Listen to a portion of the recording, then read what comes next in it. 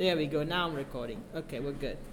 Okay, well, before we get started, let's go ahead and pray, and then we'll get rolling. How's that? So let's go ahead and pray.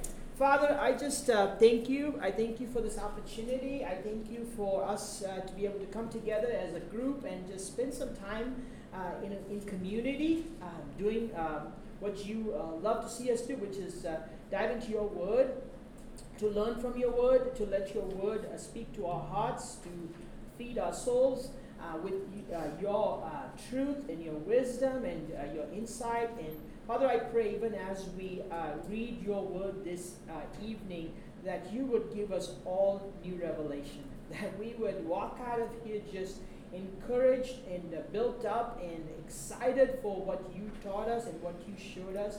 I pray even as we dive into your word this evening that you would speak to the seasons of life that we are in right now. I know each one of us are in a different season, and I pray that it would minister to each person in a very unique way. Holy Spirit, we give you freedom to move in this place, to do what only you can do. We thank you for your word. In Jesus' name, amen. Amen. Okay, come on in. Has everyone got a handout? If you didn't, when you walked in, they're at the back. You can raise your hand. I can grab you one if you need one. If not, we'll get started here. So we are in Ephesians chapter 2, the second half, starting in verse 11. And so, Kelly did an amazing job last week just unpacking the first half of Ephesians chapter 2, and so we're going to kind of dive into that second half this evening and kind of look at what it talks to us about. And like I prayed, and I think like we've talked many times, we're just praying for that apocalyptic, which is revelation, new insight that we just discovered. It's just so cool that every time you read God's word, something pops out that you go like, okay, I've read that how many times now? And so that's what our prayer is for each one of you. So this, I was going to say this morning, but this evening, we're going to have you guys stand if that's okay. I know it's kind of, you've got all of these pieces of paper, but if it's okay, if you want to stand, you have your Bibles. I've asked Angie over here to read the portion of scripture, and so that you guys know, I know we said we were gonna just read this and just say, this is the word of the Lord. And what was the response? Praise be to God. Right? Praise be to God, right? So she's going to read. Let's follow along, and then we will dive into this. Go ahead, Angie. Okay. Don't forget that you Gentiles used to be outsiders. You were called uncircumcised heathens by the Jews, who were proud of their circumcision, even though it affected only their bodies and not their hearts. In those days you were living apart from Christ. You were excluded from citizenship among the people of Israel, and you did not know the covenant promises God had made to them. You lived in this world without God and without hope, but now you have been united with Christ Jesus. Once you were far away from God, but now you have been brought near to him through the blood of Christ. For Christ himself has brought peace to us. He united Jews and Gentiles into one people when in his own body on the cross, he broke down the wall of hostility that separated us. He did this by ending the system of law with its commandments and regulations. He made peace between Jews and Gentiles by creating in himself one new people from the two groups. Together as one body, Christ reconciled both groups to God by means of his death on the cross, and our hostility toward each other was put to death.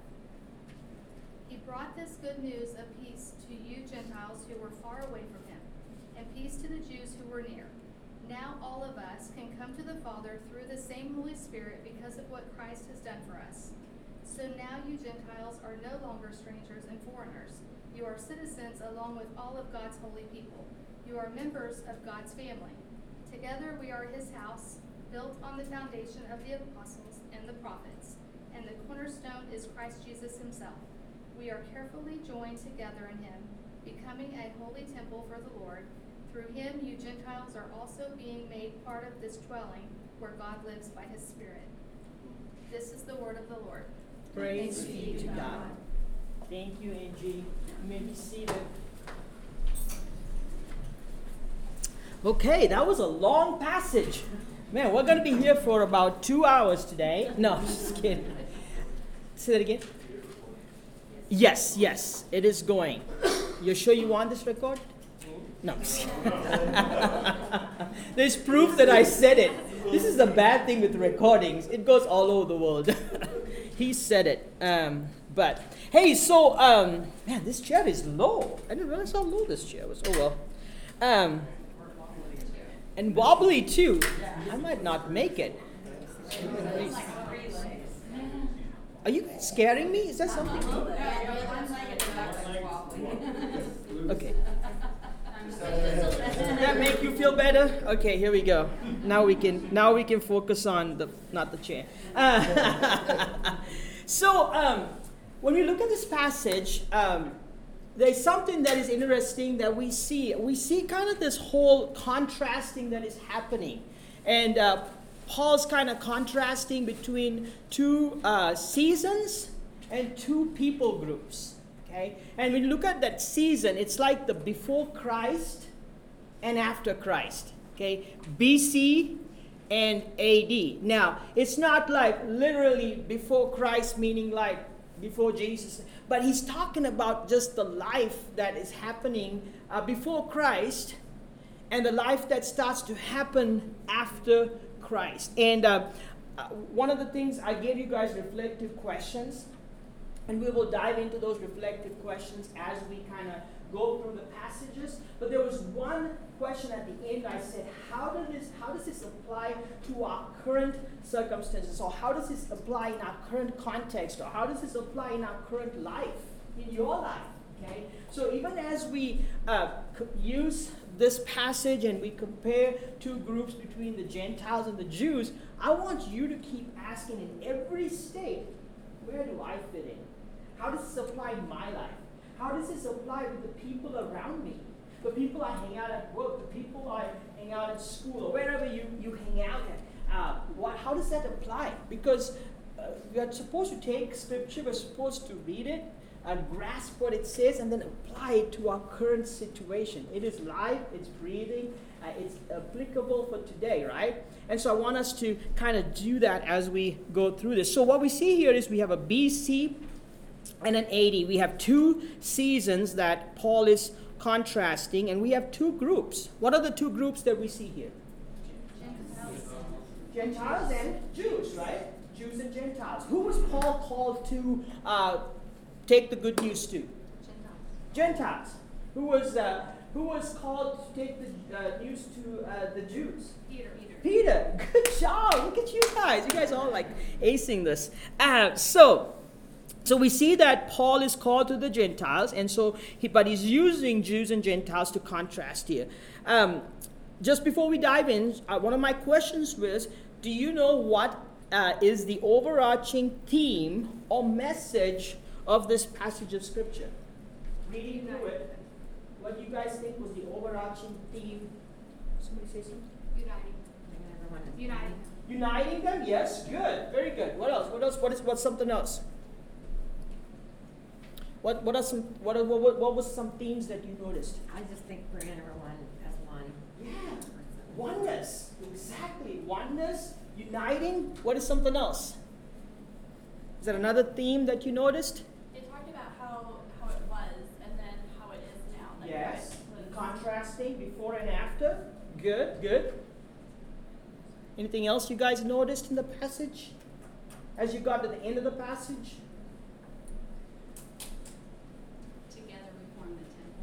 Together we form the temple, right?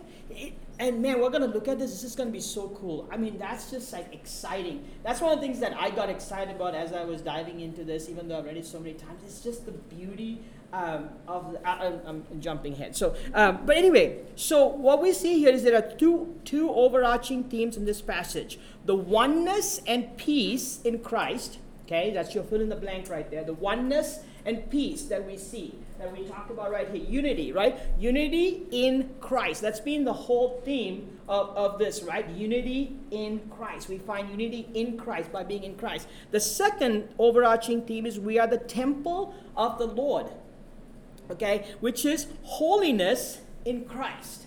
Okay, and that because we become the temple of the Lord.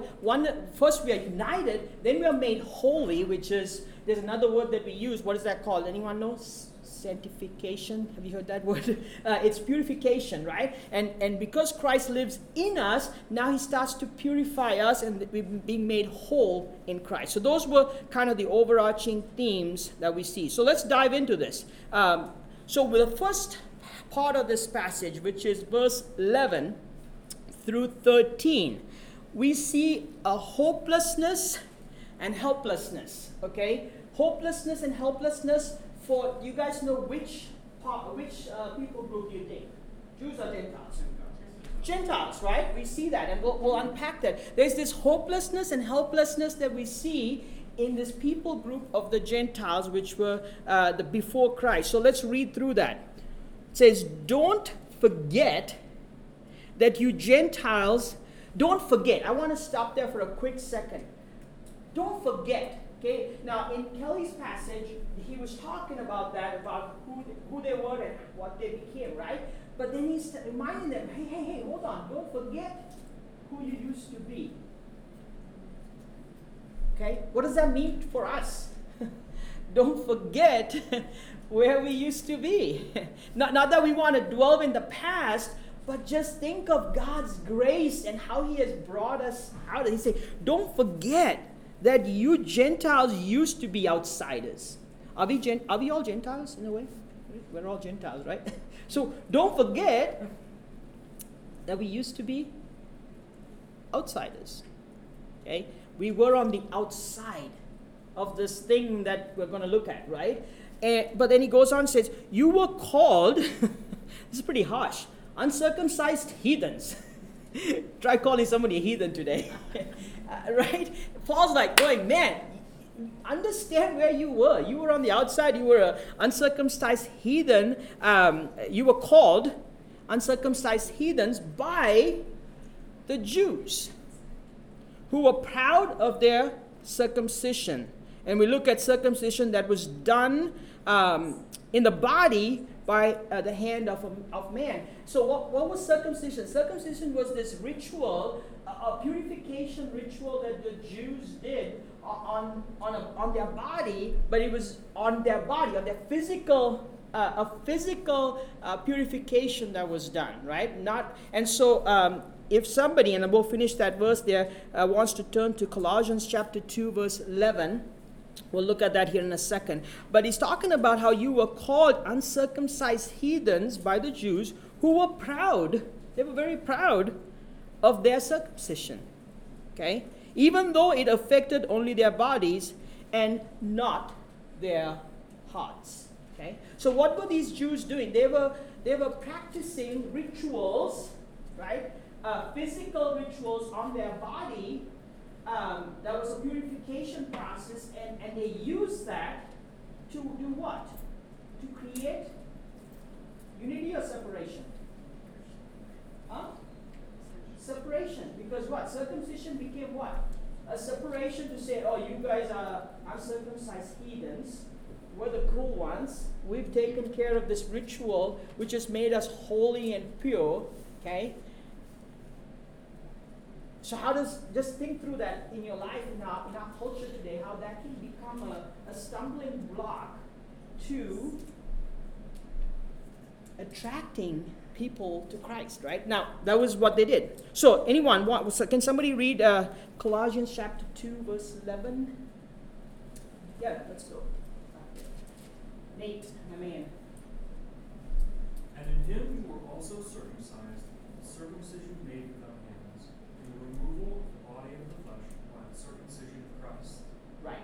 So what we see happening here is he's talking about how that was done in the flesh, but in Christ, what do we have? In Christ, we have a spiritual purification that is happening in the heart. Okay? It's happening in the heart and not in the flesh. So we see here initially the separation between Jews and Gentiles that he's portraying. And so we have two people groups, and we see that he's telling them, hey, don't forget where you were, and that this is what the Jews were doing. So let's talk about these two groups real quick, and I want to unpack these two groups. How were the Jews different from other people? Okay, because we know that the Jews were different, right? So how were they different? The Jews were the nation of where? What? Israel, the Israelites, right? They were the chosen people, right? The Israelites were called in the Greek, and I'm going to butcher this, ho hagios leos, okay? Ho hagios leos, which is the holy people. They were called the holy people. They were the Jews. They only had one king, which was their God. God was their king. In the nations around them had kings. There were democracies and different government systems and rulings. But the Israelites had something known as theocracy. Theocracy was ruling by God, being ruled by God. But in their case, priests that were kind of the liaison for God kind of thing, ruled or gave direction in their case. Okay, to be a Jew was to be a member of a society of God. Okay, that means you were in this elite society of godly people. A citizenship that was divine, and we'll look at that here in a little bit. A citizenship that was divine because the citizenship was not here. It was a godly citizenship that they looked at. They were a chosen people, a covenantal people, because God had made a covenant, a pact with these people. In Exodus chapter 6, verse 7, it says, I will claim you as my own people and I will be your God. Okay? So they were kind of this elite group of people, and they this did not only involve the privilege but obligation to keep the law. Okay, so there was a covenant, there was this law that was given, and they had this obligation to hold on to this law and to keep it. God did not choose the people of Israel out of favoritism or a special honor, but for a special responsibility to carry out God's plan, to be God's hands and feet, or to be instruments of God's hand. Okay, so they were kind of this conduit, in a sense, to bringing God's plan. Okay, and so they had God because they knew who God was, and they had hope because they always had this hope of that there was this Messiah who was coming to bring freedom to them. Okay, so the Israelites always had God and hope, right? Remember, we started with the Gentiles were what? Hopeless and helpless. They were on the outside. The Jews had all of these titles and man, they were like the top dog out there, right? And they had God and they had hope. So now we look at the Gentiles. The Gentiles, from the Jews' standpoint, the Gentiles were created as God's fuel or firewood for hell. Think about that. From the Jews' standpoint, these people are all going to what? Hell. They're not, but that's how they saw them. They're going to hell. They're God's firewood or fuel for hell. But how many times as Christians, as followers of Christ, we might look at people on the outside and have that mindset, right? Now, were they correct in their thinking? No. They were that's just how they saw it. They were like, they didn't have the commandments. They didn't have the covenants. They're on the outside, so they were the outsiders, right? They didn't have that connection. And so what we see here is it also caused, now this is kind of crazy, for a Jew, if he stepped into a Gentile's house, he was considered unclean, right? Because he stepped into a space that was not considered a godly space, okay? So that was kind of crazy. If a Jew got married to a Gentile, the family would kind of do a funeral for that person because they considered them dead. Here's the crazy thing. This still happens around the world. You go to some parts, especially in parts of India, there is some caste systems that if you cross caste, you are kicked out of the family. Okay? It is still a thing.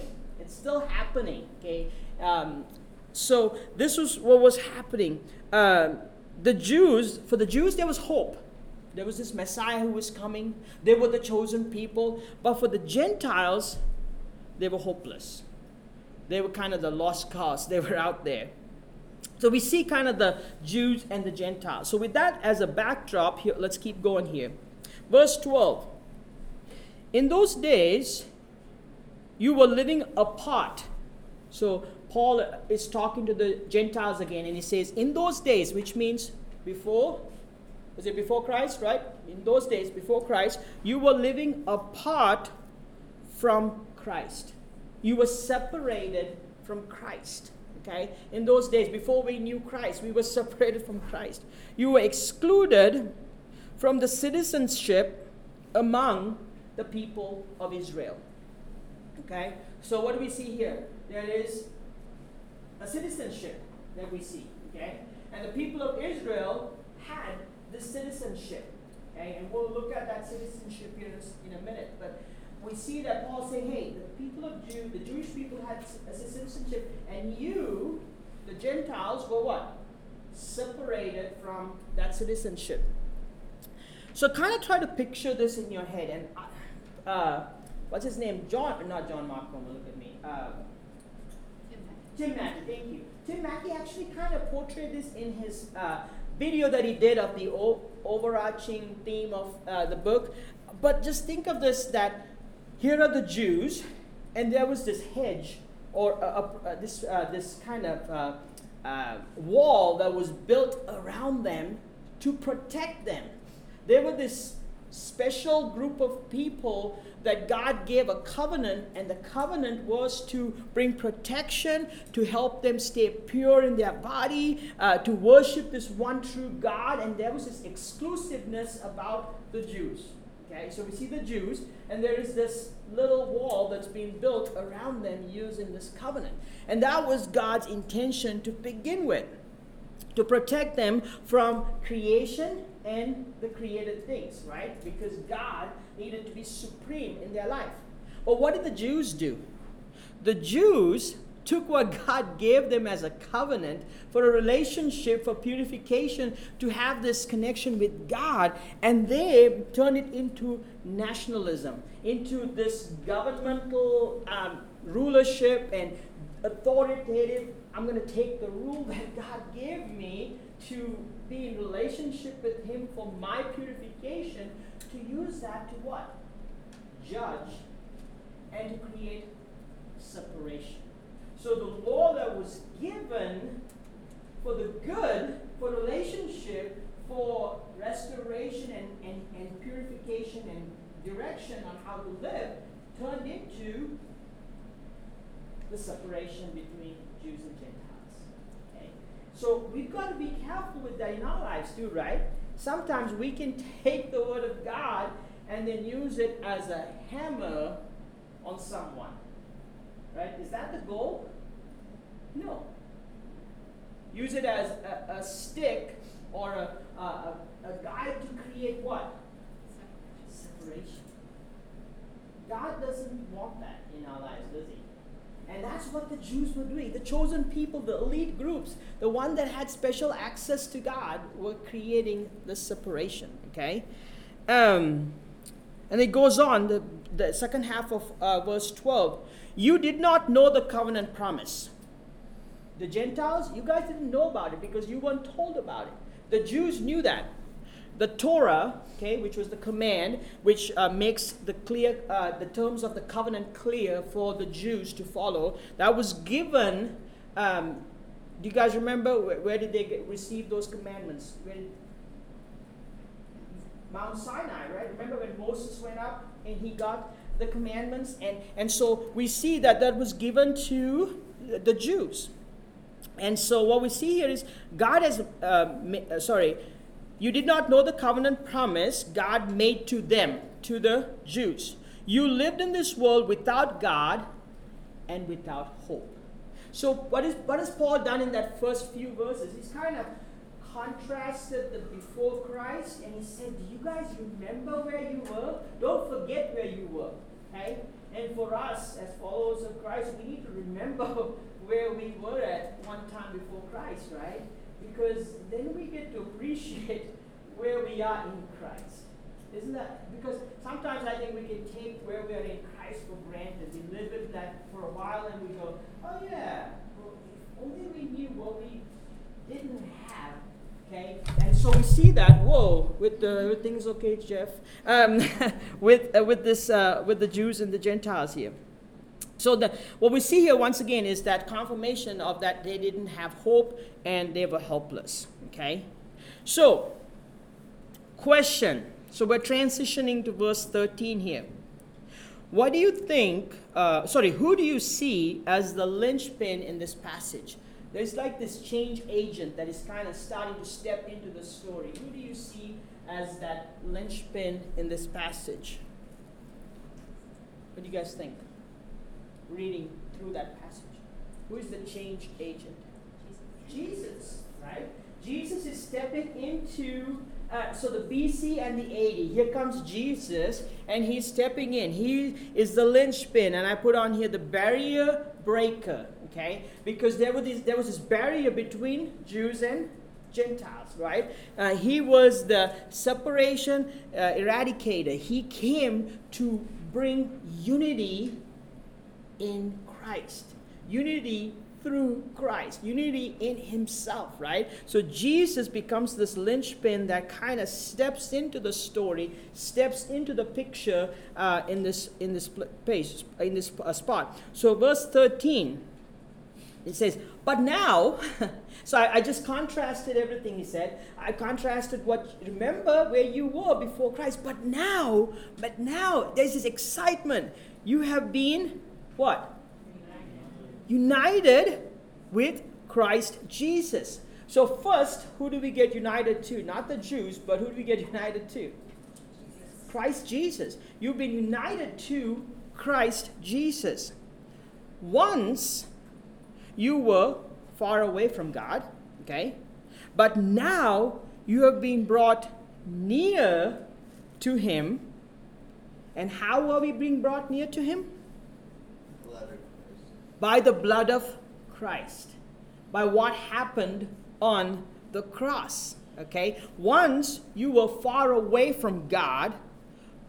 Okay, so the Gentiles were far away from God, but now you've been brought near to him, and we've been brought near to him by Jesus going to the cross and dying for us. Okay, so I want to show you guys something that I think will kind of carry through the rest of this theme. This is an image, I'm not going to go into too much detail, of the temple courts. Can you guys kind of see this? Is it okay? So here is the temple. So this is the temple, okay? And this is kind of the cool spot. This is where all the holy people hang out, okay?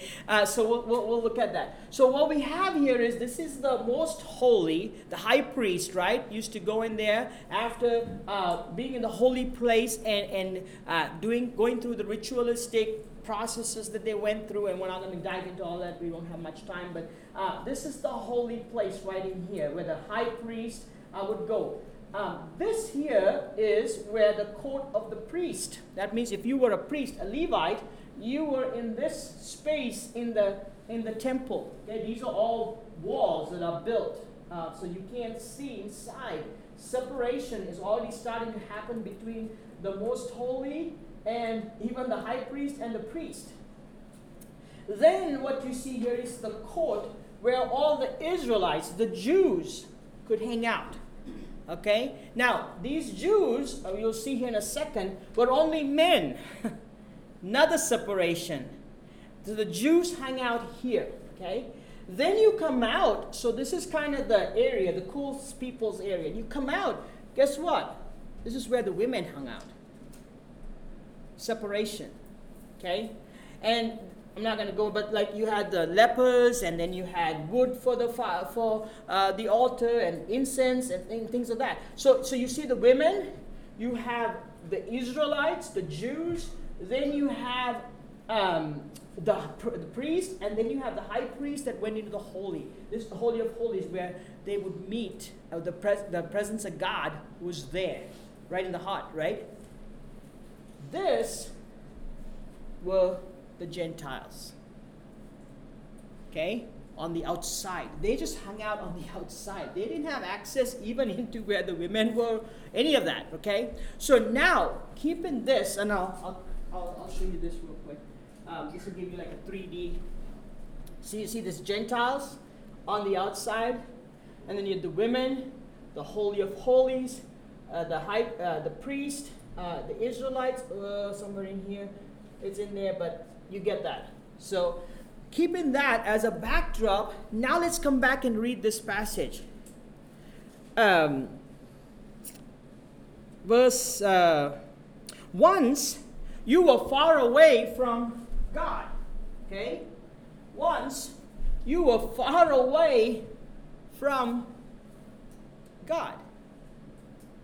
Because you were on the outside, because you had all this separation of walls that were built with the temple, okay?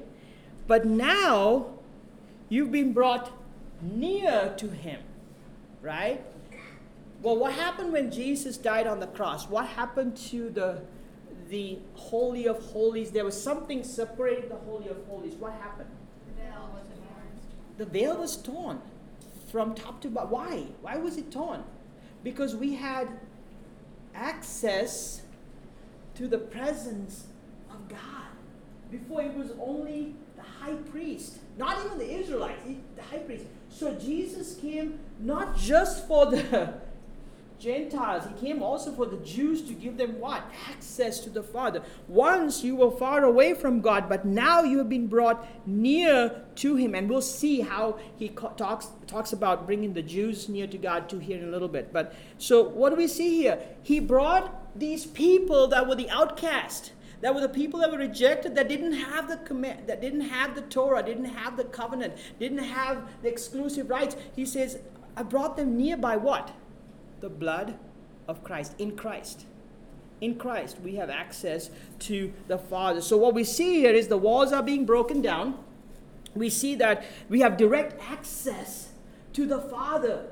You have direct access to the Father. How cool is that? I mean, that should get us excited, right? Guys, that is just a game changer. The presence of God transforms lives.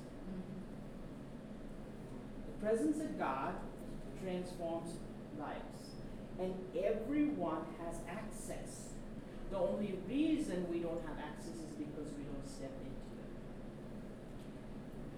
into it. Okay? That's why Jesus came. He came to give us access to the Father. The relationship aspect, not the rules and the regulations, right?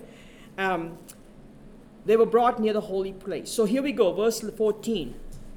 I'm going to lose track of time. Oh man, I'm going to be so late. Unity in Christ. So what we jump into verse 14, unity in Christ. For Christ Himself has brought peace to us. So what we see here, we have unity in Christ because Christ has stepped into the picture. For Christ Himself has brought peace to us. He united Jews and Gentiles into one people group. Okay, so remember before we had Jews, Gentiles, we'll add women.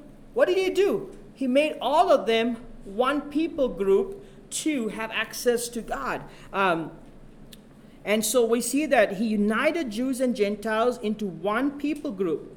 When did this happen? When in His own body on the cross.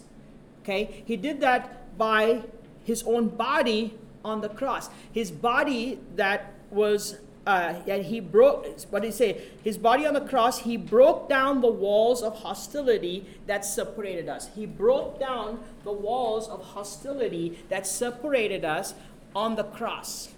Okay? So we read that again. For Christ Himself brought peace to us. He united the Jews and Gentiles into one people when in His own body on the cross, He broke down the walls of hostility and separated us. So let's look at this. How did He do this? How did He do this? By breaking the barriers, right? He brought unity and peace by breaking barriers. I hope we get that. How do we bring unity and peace in our communities? Breaking barriers. Not us breaking barriers. We're doing it through Christ. Right? Breaking barriers. Abolishing the laws that caused it. Again, we'll see that in a second. And what caused the barriers in the first place? The laws. Something that was good, that God actually gave them. But you know what? Remember, I don't know if you guys are following along with the message series. Everything that God created was good, right? What does man do with it? With the power of the angel? Takes it and he makes it bad. The law was good when it came. God didn't make a mistake. But man decided to go about it the wrong way. The Jews became selfish, became arrogant with that, and prideful with that, and he destroyed, right? So we see that. But here's something I want us to catch on here as well. This is just a side note. He broke down the walls of hostility that separated us in his own body, right? Let's read his body, 1 Corinthians, when we do communion, 1 Corinthians 11:24. And he gave thanks to God for this. And he broke it in pieces and said, "This is my body, which is given for you. Do this in remembrance of me." What happened there? His body was what? Broken. His body was broken on the cross, okay? So that hostility, walls can be broken. So that we can all experience what? Unity and peace. Okay? Isaiah said it this way in Isaiah chapter 53, verse 3. But he was pierced for our rebellion, crushed for our sins. He was beaten so we could be whole. He was beaten so that we could be whole. He was whipped so that we could be healed. Healed from what? Separation, lack of peace, hostility, right? Hopelessness, hope that came in. So we see all of that happening here in this piece where Christ goes to the cross to break hostility through his body.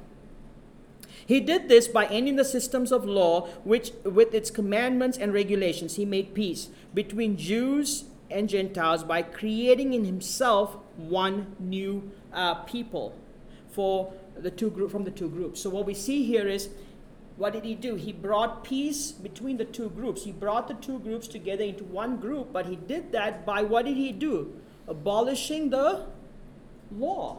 Okay? He ended the systems of the law and its commandments and regulations. Now here's the thing.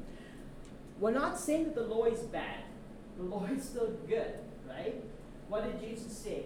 Those law, when they asked him about the law, he said, it's good, but I'm giving you a better commandment. What is that? What's the new commandment?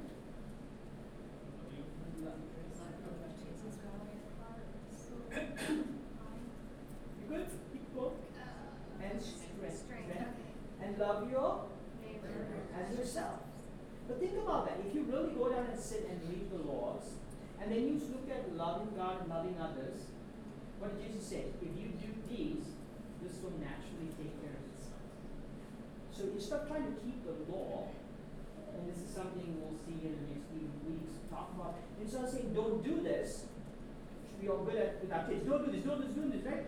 But do what? Do this. If you do this, you don't have to say, don't do this. Instead of trying to keep the law, just love God.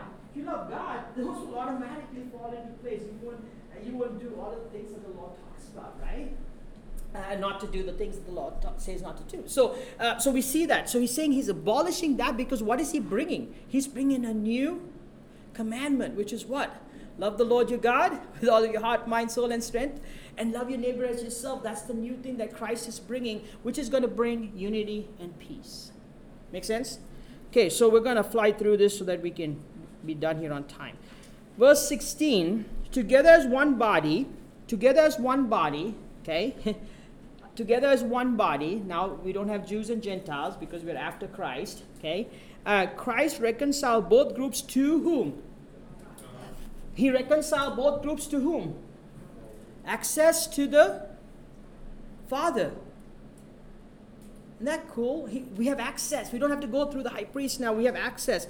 By means of his death on the cross and our hostility towards each other, which was in the flesh, has been put to death. Okay? Where did the hostility start? It starts in the flesh because we have this selfish, power, greedy, whatever you want to call it, processes that create separation. And he put all of that to death on the cross, right?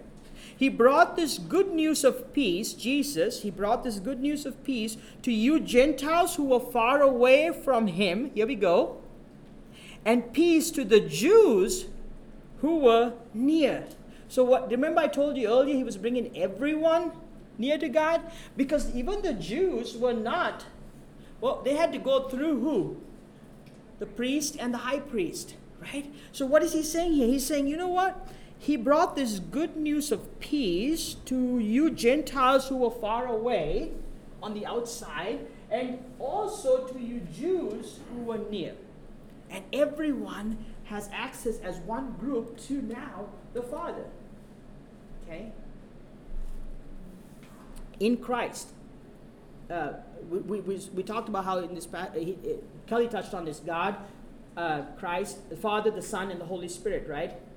The triune God is working to bring unity and peace in Christ. And we'll see that here as we wrap this up. Now, all of us can come to the Father. Here we go. All of us can come to the Father. That means you, me, we all can come to the Father through the same Holy Spirit because of what Christ has done. Isn't that cool? Man, Paul's like this genius when he writes, right? He's connecting all these dots and he's saying, guys, look at this. We're all different ethnicities and different people groups and different parts of the world, different lifestyles, different ways of living, and we eat different kinds of food and we do all of this thing. But in Christ, through the power of the Holy Spirit, we all have access to the Father. What did he do? He just said the whole world is one in Christ. Now, we don't act that way. Okay? We still have border wars and all kinds of stuff. We'll touch on that in a second. So, real quickly, question. What role does Christ play? That was one of your questions. What role does Christ play in this whole process? I've kind of put some notations on that passage to help you guys find those.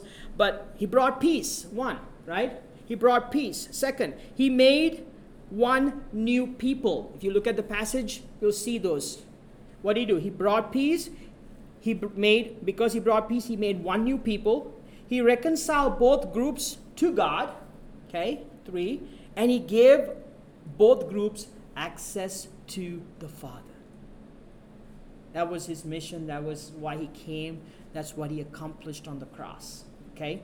So he brought peace. Let's unpack that real quick. Think about this real quick. You have two people that hate each other. They're constantly in battle. They go to the courthouse, and what does the judge do? He says, okay, you did this, you did this. I'm going to write a document. I'm going to help you guys resolve this. Did that heal anything, or did that just create a contract to help them live together? Okay. But just imagine this. You have two different people that are fighting. You have a third person who loves both the people. And I'll just use the two of you. So I'm coming, and I love both of you, and I'm saying, hey, come here, let's sit down. Let's talk through this, okay? Hey, what's going on here? Okay, guys, do you guys see this? You're not seeing this. Here, because he loves both people, right? And what does he do? Does he bring healing here? It's not contractual, it's healing. Okay? So what does Christ do in the cross? He brings healing. He brings peace, not through a contract, the old covenant, but through what? Love God and love others. Okay? So there is a peace. He brings peace through the cross, through his body that was broken, through the blood. There is peace that is being brought to two people groups, and that is not just for Jews and Gentiles, that's for anyone. He's bringing peace and reconciliation to those two separated groups. He made one new people. Okay, this is important to understand. Just because it says he made one new people, he's not making all the Gentiles Jews. He's not making all the Jews Gentiles. The Gentiles are still Gentiles. The Jews are still Jews. They still have their lifestyles. They have their ways. Like we have African Christians, Indian Christians, Hispanic Christians, American Christians, Australian Christians. They still speak Australian. They still speak Spanish. They still eat burritos and they still eat kangaroos and snakes. You know what I mean? They're all, God created them unique, right? He's not trying to bleach them all into one. No. there's this beauty that is starting to have you heard the melting pot in the US? That's happening in the heavenly realms, a melting pot through Christ. So he's just saying, you know what? I'm making a one new group of bringing all these people together, but they're still the same people, but they're united in what? One through Christ. New kingdom, right? Just imagine what heaven would look like. Man, I just listened to this song that Maverick City did of Yeshua, and man, they sang in different languages. It was just chilling. Imagine heaven when everyone is singing in their own dialect, and it's like this beautiful choir and the harmony, and it's like, that is what he's talking about here. And that can happen, we just choose not to. He reconciled both groups to who? God. So he brings two people that are estranged or not seeing eye to eye. He brings them together first to God as a friend. And if we are a friend to God, what should be a friend to each other? If we can't do that, then the question is, are we truly a friend to God? Does that make sense? We're struggling to do this here, right? And I know we have our struggles, and it happens, it's natural, but we've got to work towards what? Unity, right? And he gave both groups access to the Father. He gave access to the Father. So, inclusiveness versus exclusiveness. I want to touch on that real quick. The walls of hostility. Remember the walls of hostility that he broke down? The walls of hostility.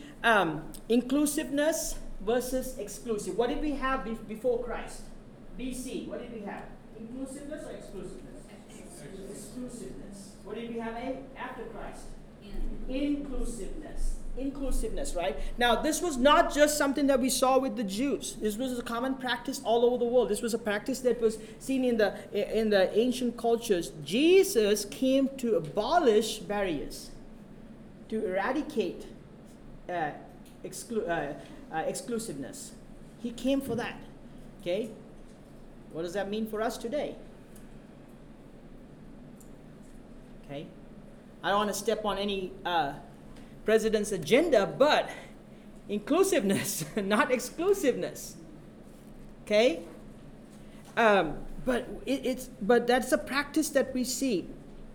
I saw this Father Taylor Boston. He said it this way: there is just enough room in the world for all the people in it, but there is no room for fences which separates them.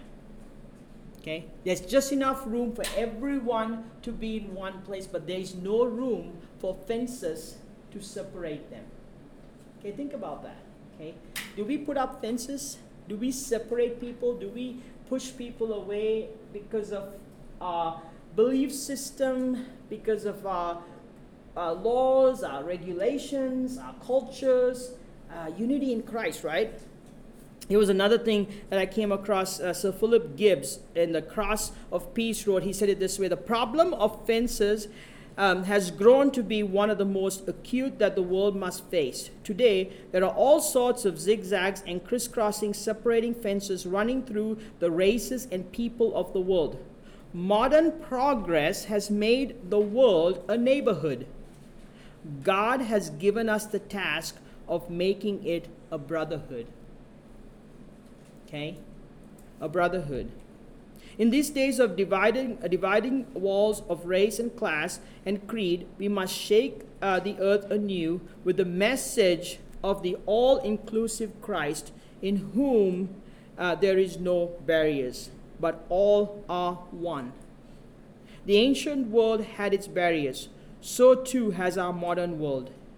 In any Christless society, there can be nothing but middle walls of partition. Okay? But in Christ, there is inclusivity. In Christ, we are one. Okay? In Christ. So, to wrap all this up at the end, this gets so exciting. So now think of all of this. Different people groups, different cultures, people that believe different systems. Here comes Christ. He comes and what does he do? What does he do? He brings peace and he brings unity. He brings all of these people that are totally different, not to make them one kind of people that think the same way, but in Christ to create something beautiful. What does he create? Verse 19, a family and dwelling place for God. Think about this. Heaven on earth, what does that mean? Where is heaven? Heaven is where the presence of God is. So, just think of that. The presence of God is. Heaven is where the presence of God is. Okay. So with that in mind, verse 19. So now you Gentiles are no longer, used to be strangers and foreigners. Now you're not a stranger or a foreigner. You Gentiles. We're taking all the walls off, okay? You're not on the outside. You're not on the outside of the wall. Okay, we don't have walls that we're building. Okay, we're taking them down so they're all coming in, right? You are citizens, citizens, okay? That's important. Citizen of not this earth. Citizen of heaven. And I may not have time to unpack this, but Philippians chapter 3, verse 20, you guys can read that at home. Citizens along with all of God's holy people. You are members of God's family, okay? Who was God's family before this, before Christ? Jews. Jews were God's family, chosen people. Well, what is Paul saying? No more. Who are God's chosen family? Everyone in Christ. Because Christ came to eradicate the law that created separation and brought us together, right? Together, we are his house. Together, unity, we are his house. Whose house? God's house. Okay, so think about this. So if we are, that means our bodies, our body is God's house, individually and corporate. Okay, built on the foundation of the apostles and prophets. So where was the foundation? The apostles and the prophets. Okay, but then it goes on to say, and the cornerstone is Christ Jesus. So I looked that up. Cornerstone, the definition is the first stone set in a construction of a masonry foundation. All other stones will be set in reference to this stone. Does that sound like maybe truth? Direction? Alignment? Foundationally solid? Okay? Christ is our cornerstone. He's the direction. He's the one that we all take our direction from. Okay? Yes, the apostles and prophets are the foundation, but Christ being the cornerstone. We are carefully joined together. Think of that. We are carefully joined together in Him, in Christ. Okay? Or in this case, I might even go on to say Christ went to heaven, so through the Holy Spirit. We are carefully joined together through the Holy Spirit, becoming what? What are we becoming? A holy temple of the Lord. Becoming, that doesn't mean it happens one day. That means it's a continuation. This is the whole sanctification, becoming like Christ, moving closer and closer to Christ. We will never be that till we see Him face to face, but it's a progression of purification that is happening because the Holy Spirit that is inside of us, that is working this plan of God, a restoration plan, a renewing plan, a changing and a newness. We're killing the old self, the flesh, and we're starting to walk in stride with the Spirit. Okay? So we see this this beautiful picture of a holy temple for the Lord. Remember the holy temple? The Holy of Holies, the high priest that could go, the only person that had access. Guess what? This has become your body. I hope that gives you some goosebumps and you start to walk with a little bit more, whoa, what's happening in my body? No, I'm not saying that to kind of scare you, but think about that. What's happening in your body? What do we let in? How do we live? What do we look at? How do we act with each other? The holy temple of the Lord, right? Through Him, you Gentiles are also being made part of His dwelling, where God lives by His Spirit. you're all part of the family. God lives by His Spirit. So, as I was processing through this one day, I was at Signet, and I was sitting across this wall, and I know I have weird stuff that I see, but I saw this image. And this was an image of a brick wall, okay? But what it reminded me of is human beings. Okay? Each one of this is a person, a Jew, a Gentile, different race, different culture, different ethnicity. But we've also had our bruises and bangs in life, right? we've done our thing. We've been places. Before Christ. Okay? This was all pretty and nice when it was first created. Okay? But God takes all of the people that are in Christ, and He's starting to do a work, and with the Holy Spirit, He's joining us together to be a holy temple, okay, that is built on a strong foundation. And there is newness, and there's beauty, and there is creation that's starting to form again, okay? And this is what He's wanting to do. This is the church. This is us as individuals coming together, united. And the key is that we keep adding bricks to this. Okay?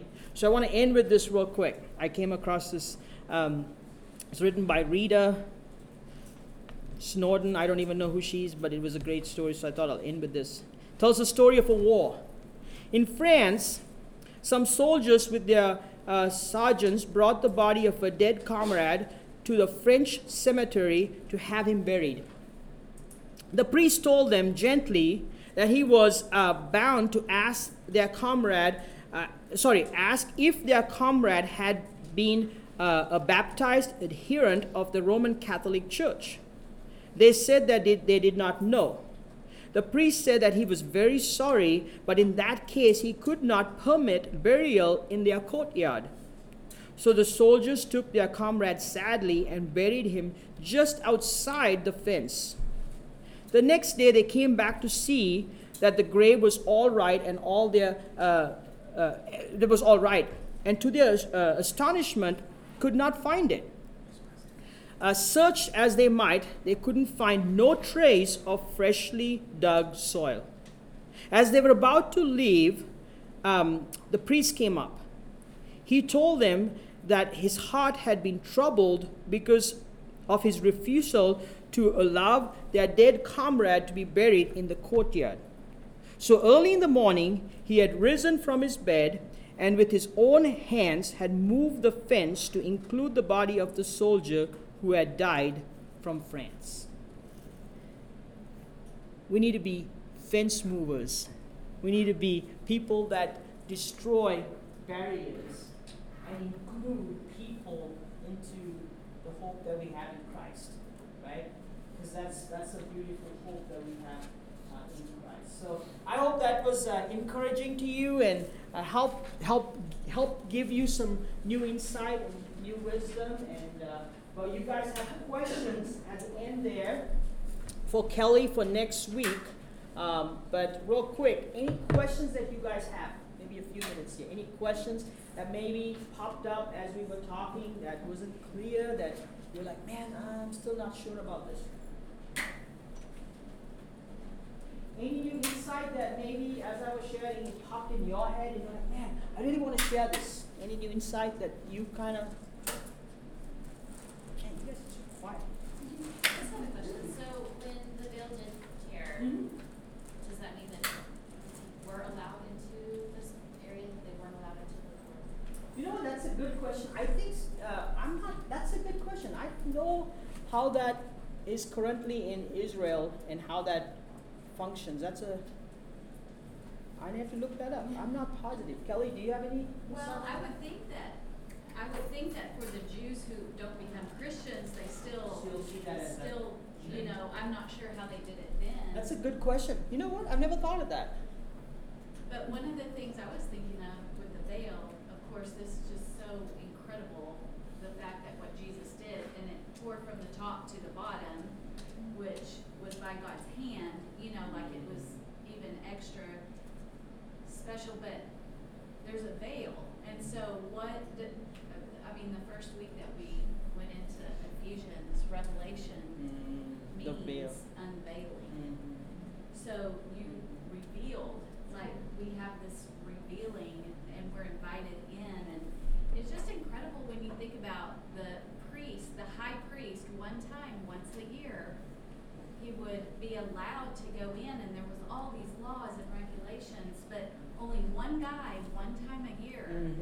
And they even tied a rope around his waist in case he died from the presence of God, and that way they could pull him out from under the veil so that they wouldn't get killed by the presence, because the presence was so powerful. And through Christ, We get it 24/7 whenever we want it. We get to go into the Holy of Holies. He's right there waiting on us. Like, that's just pretty mind-blowing. What? We are the Holy Ones. We're he's in us. Yes? No. access through Christ, the power of Christ, right? He doesn't see our sin, he sees Christ in us. So, good stuff. Well, thank you guys. Well, let's pray before we get out of here. Let's do that. Kelly, do you want to pray for us before we leave? Sure. Dear God, thank you so much for your word that continues to amaze and astound and teach and guide and lead us, Lord. It is truly sharper. It is alive and active and sharper than any double-edged sword. So I pray that your word here in Ephesians and your message of unity and peace under Christ will just pierce us to our very the center of our hearts, and that we will live in a greater representation of this love that you demonstrated for us. And we just thank you and bless everyone who is able to come tonight. In Jesus' name, amen. Amen. Amen. Thank you guys. We'll see you next week. Thank you.